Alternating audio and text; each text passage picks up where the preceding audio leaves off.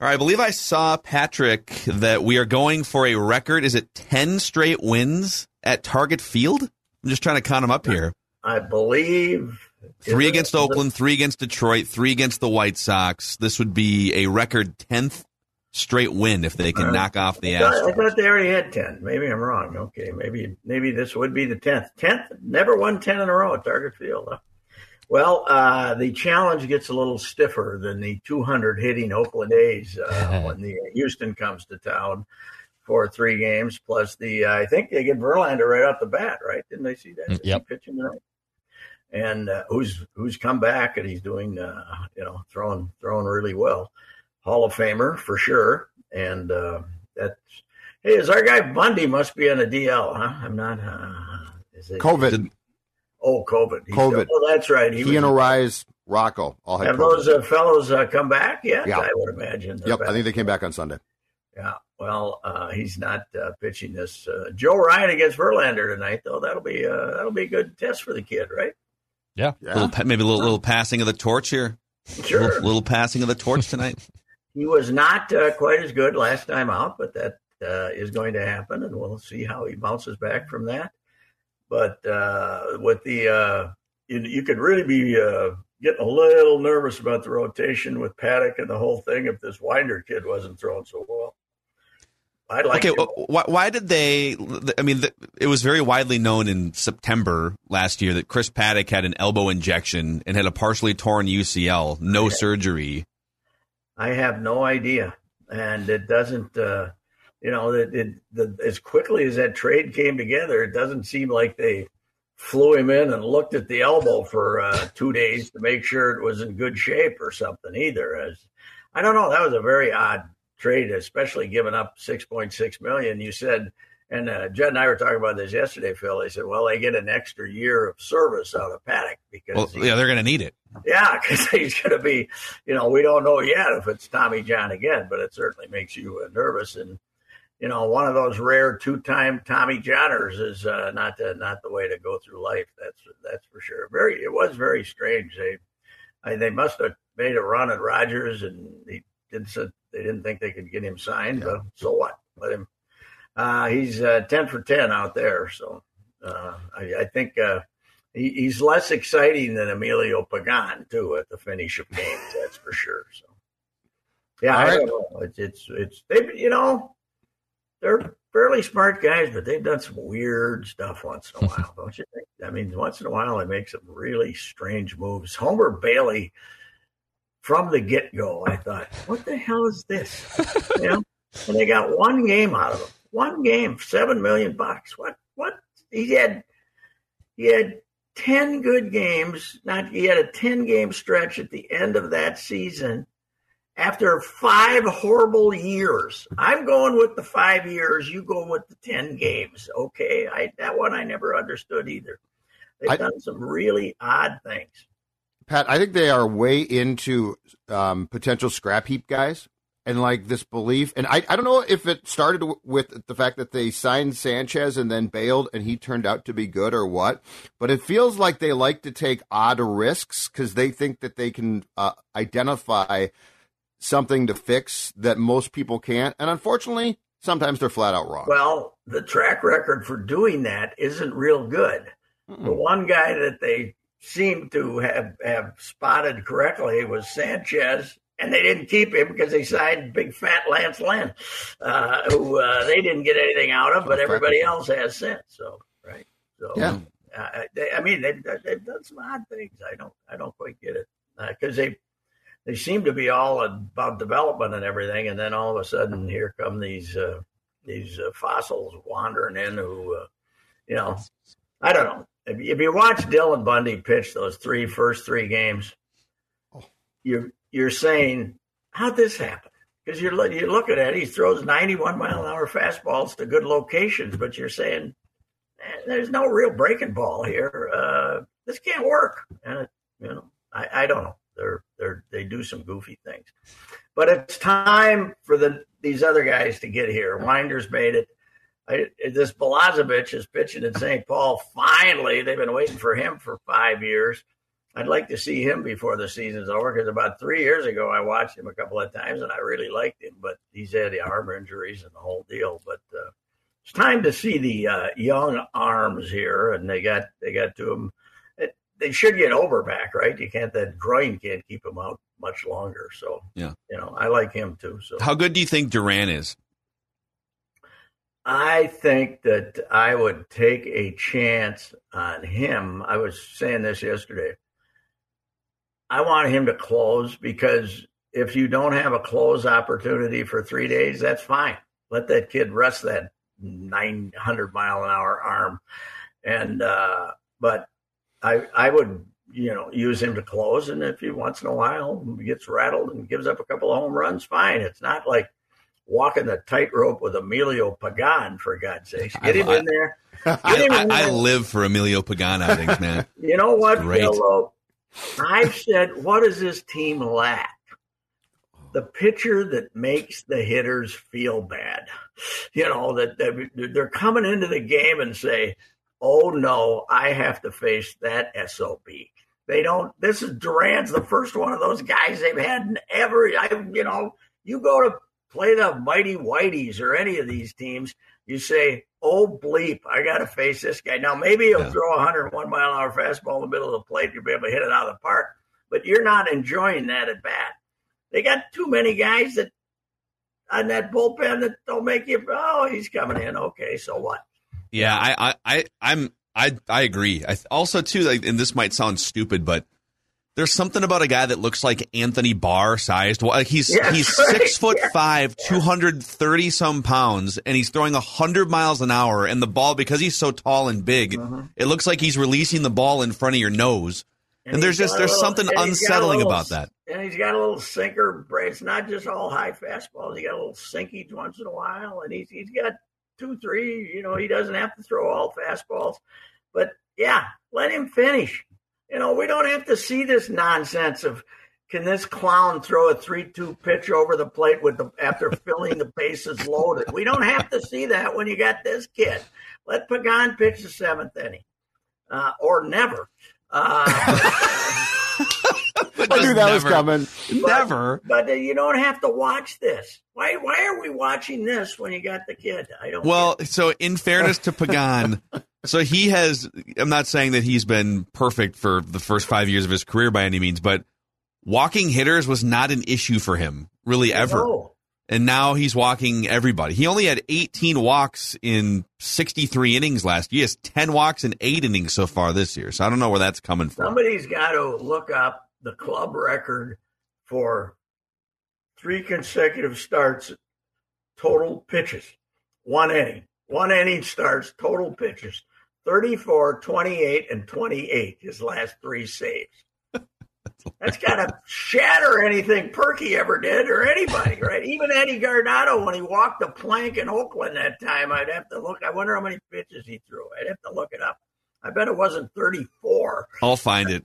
He is. I mean, he really is Eddie Guardado, right? He's just, all right, he's going to get in the lather. Eddie didn't, we talk about Eddie making you nervous. He did occasionally, but not like this. At least Colomé gave the game away early last year. They wouldn't rack up 30 pitches to do so. You would just give it away quickly. Yeah. And what they do have in common is they both take 42 seconds between pitches. Okay, I found it here. This is Game 5, 2002. One of the great moments in Twins history, that Eddie trying to get through that inning was unbelievable. So is this right? Did he just come in for the 1 inning? Yes. Mm-hmm. So they were up 5-1 when he came in. Przinsky hit the home run, so it wasn't even a save opportunity. Przinsky hit the home run that made you think, okay, they can't lose now, right? And was it a 2-runner? Maybe made it 5-1. It was a 3-run homer by Pierzynski, if I remember right, and it made it 5-1.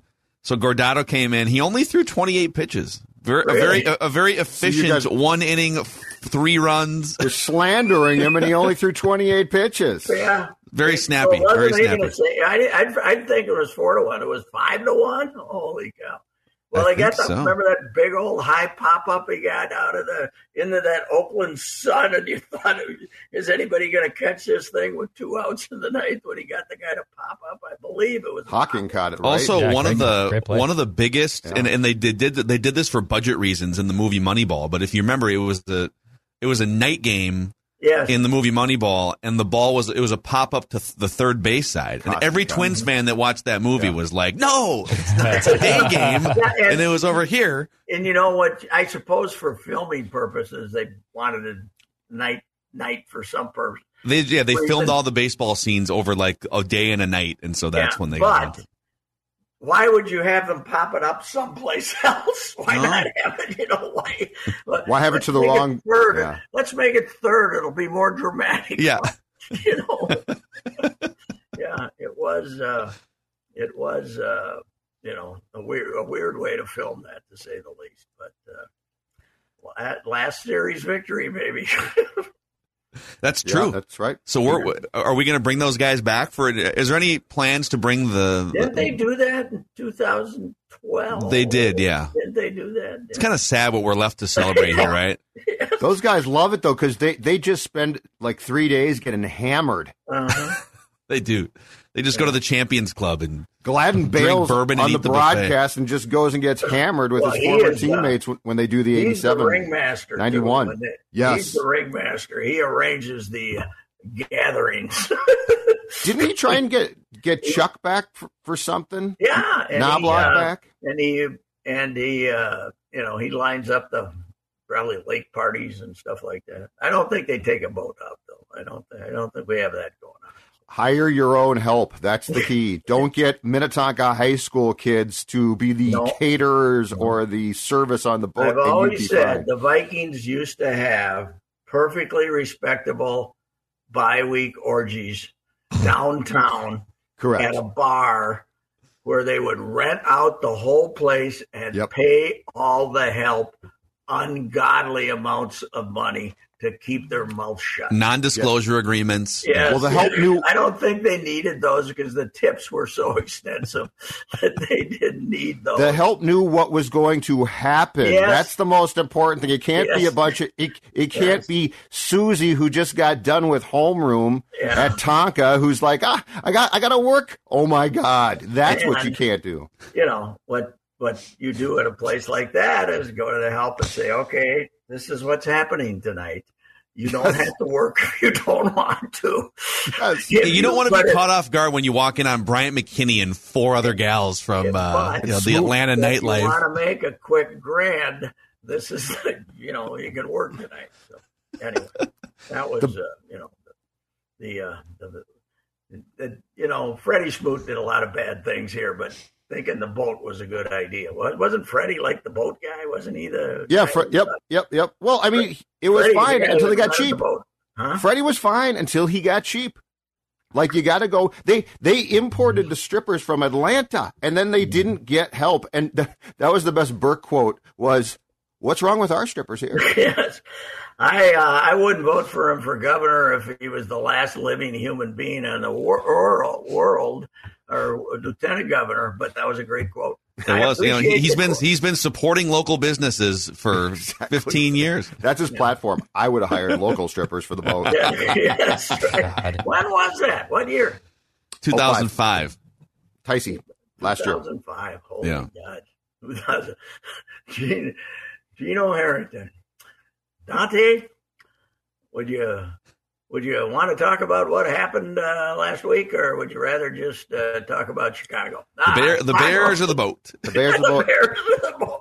And don't forget, guys, the last game before the bye week when the boat festivities were held was against the Falcons in Atlanta. So I'm sure Smooty was out recruiting the Saturday before that game. In, girls. Yeah, we'll fly in. We'll have this party. It'll be fantastic. I mean, we got all, he's like, hey, this is going to be a great party. It's going to be on a nice lake and a great boat. Okay, I am, just real quick, I am on you ask about pitchers walking the plank. Okay, I want to go back to the all-time plank walking here.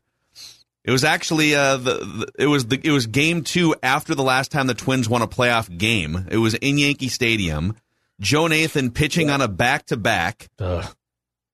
It was literally the next day.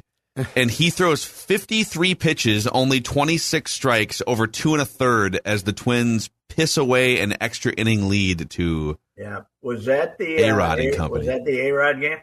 It was one of them. He hit a ground rule double to take the lead or to tie it or something. What year did he hit the train with that home when Nathan threw him? That might have also been 04. Hanging slider, and he hit it ungodly distance out there. It could have been 09, actually. 09 might have been the... 09, that's when Joe called me at home. They've arranged for Joe to call me at home and tell me what a jackass I was. So I didn't. Usually I don't, I don't give up my home. I don't give out my home number to be screamed at. They already have to have it. But in that case, I said, sure, let him call. How long did he scream at you for? 7-8 minutes, I guess. Okay. Maybe. What's the best one, Pat? So, like, of all the calls that you've gotten from upset athletes, coaches, I get back in the day when they could get you in the office. I guess a few, but not many really. Most of them would wait to see you at the ballpark, or in that case, see you at the ballpark. Who was most mad? Like who was just livid? Oh, well, the famous one is Ron Jackson when he came after me in the dugout in Fort Myers, Orlando, when I called him Papa Up in the sporting news. I said, Papa Jack has become Papa Up in RBI situations. This is the winner. You're writing that stuff for Sports Illustrated, 8 graphs a week. That's the only thing that anybody sees anything about baseball when they're not with the team. He had that pinned to his bathroom mirror for weeks leading up to it. Yeah. God, he was mad. We became buddies later again. He was the Red Sox hitting coach, and we'd sit around and BS. He got over it. But, that was about the only time I felt seriously threatened because he was enraged. I told you this. The greatest avoidance ever was when Luzinski came looking for me, and I didn't happen to be in the dugout. I was up in the press box because I had the bull.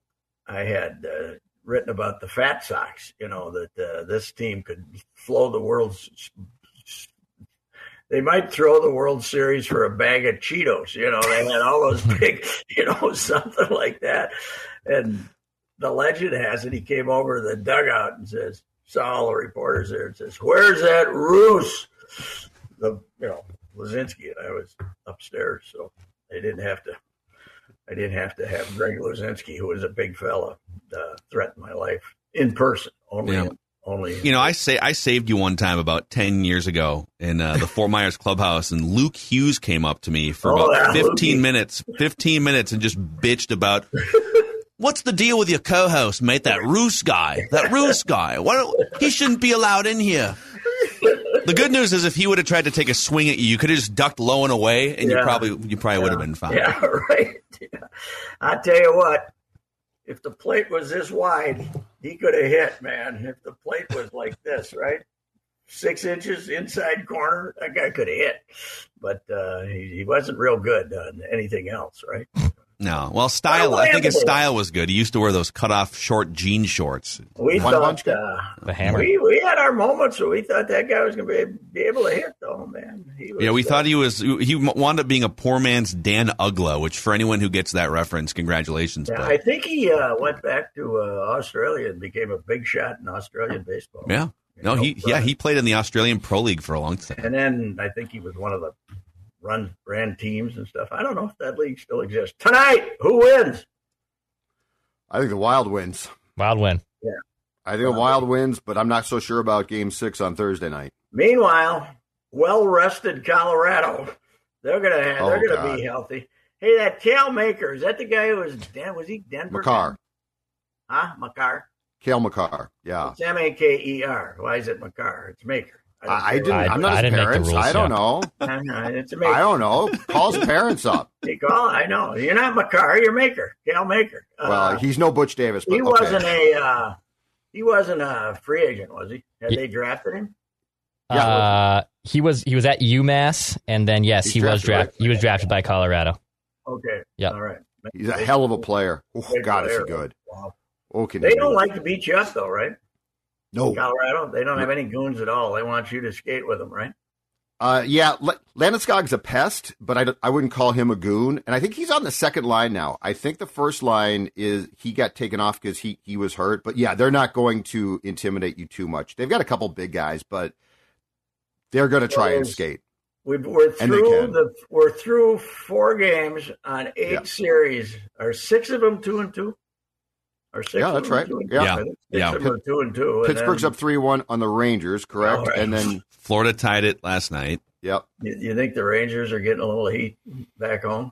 They're a little, God. Well, the team that's going to get filleted here, fair or not, will be if the Leafs go down 3-2, Pat. Oh, yeah. Because they came out Sunday and were just up 2-1 and just, you know what. Ooh, that's been a weird series because they basically been 4 ass kickings, right? But the 2 other teams, none of them have been 3-2. They've all, the teams that won, but they're 2-2. Mm-hmm. It's an amazing sport for that, man. Their playoffs last forever. Well, that's why when you win the cup, it's a long haul, baby. Think about this Wild Blues series. It's probably going to go 7.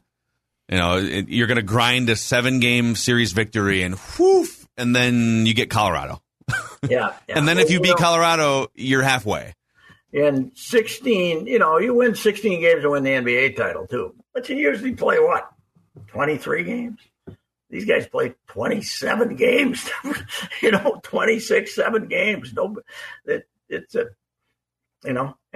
And you stink after a hockey game, too. You can't stand to be around yourself. You're in there. It's spring. Self-loathing is high. Locker room stinks. I hate myself right now. You haven't shaved in 2 months because, it's the cup. Brutal.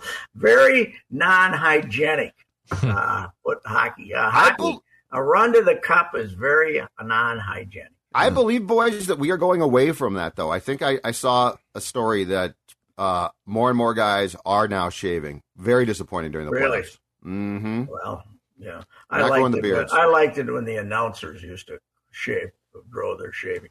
I'm a very neutral party here, but I'm not going to shave in support of my team. Okay, thank you very much.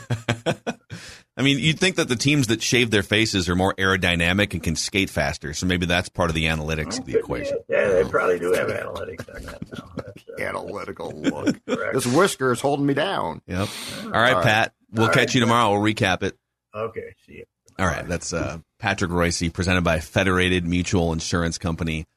If you have a business and you want to maximize it, take it to the next level through risk management tools and resources. Federated's been around for over 100 years, almost as long as Patrick Reusse. Wow. You can find them online at federatedinsurance.com, where it's our business to protect yours. All right, see you guys.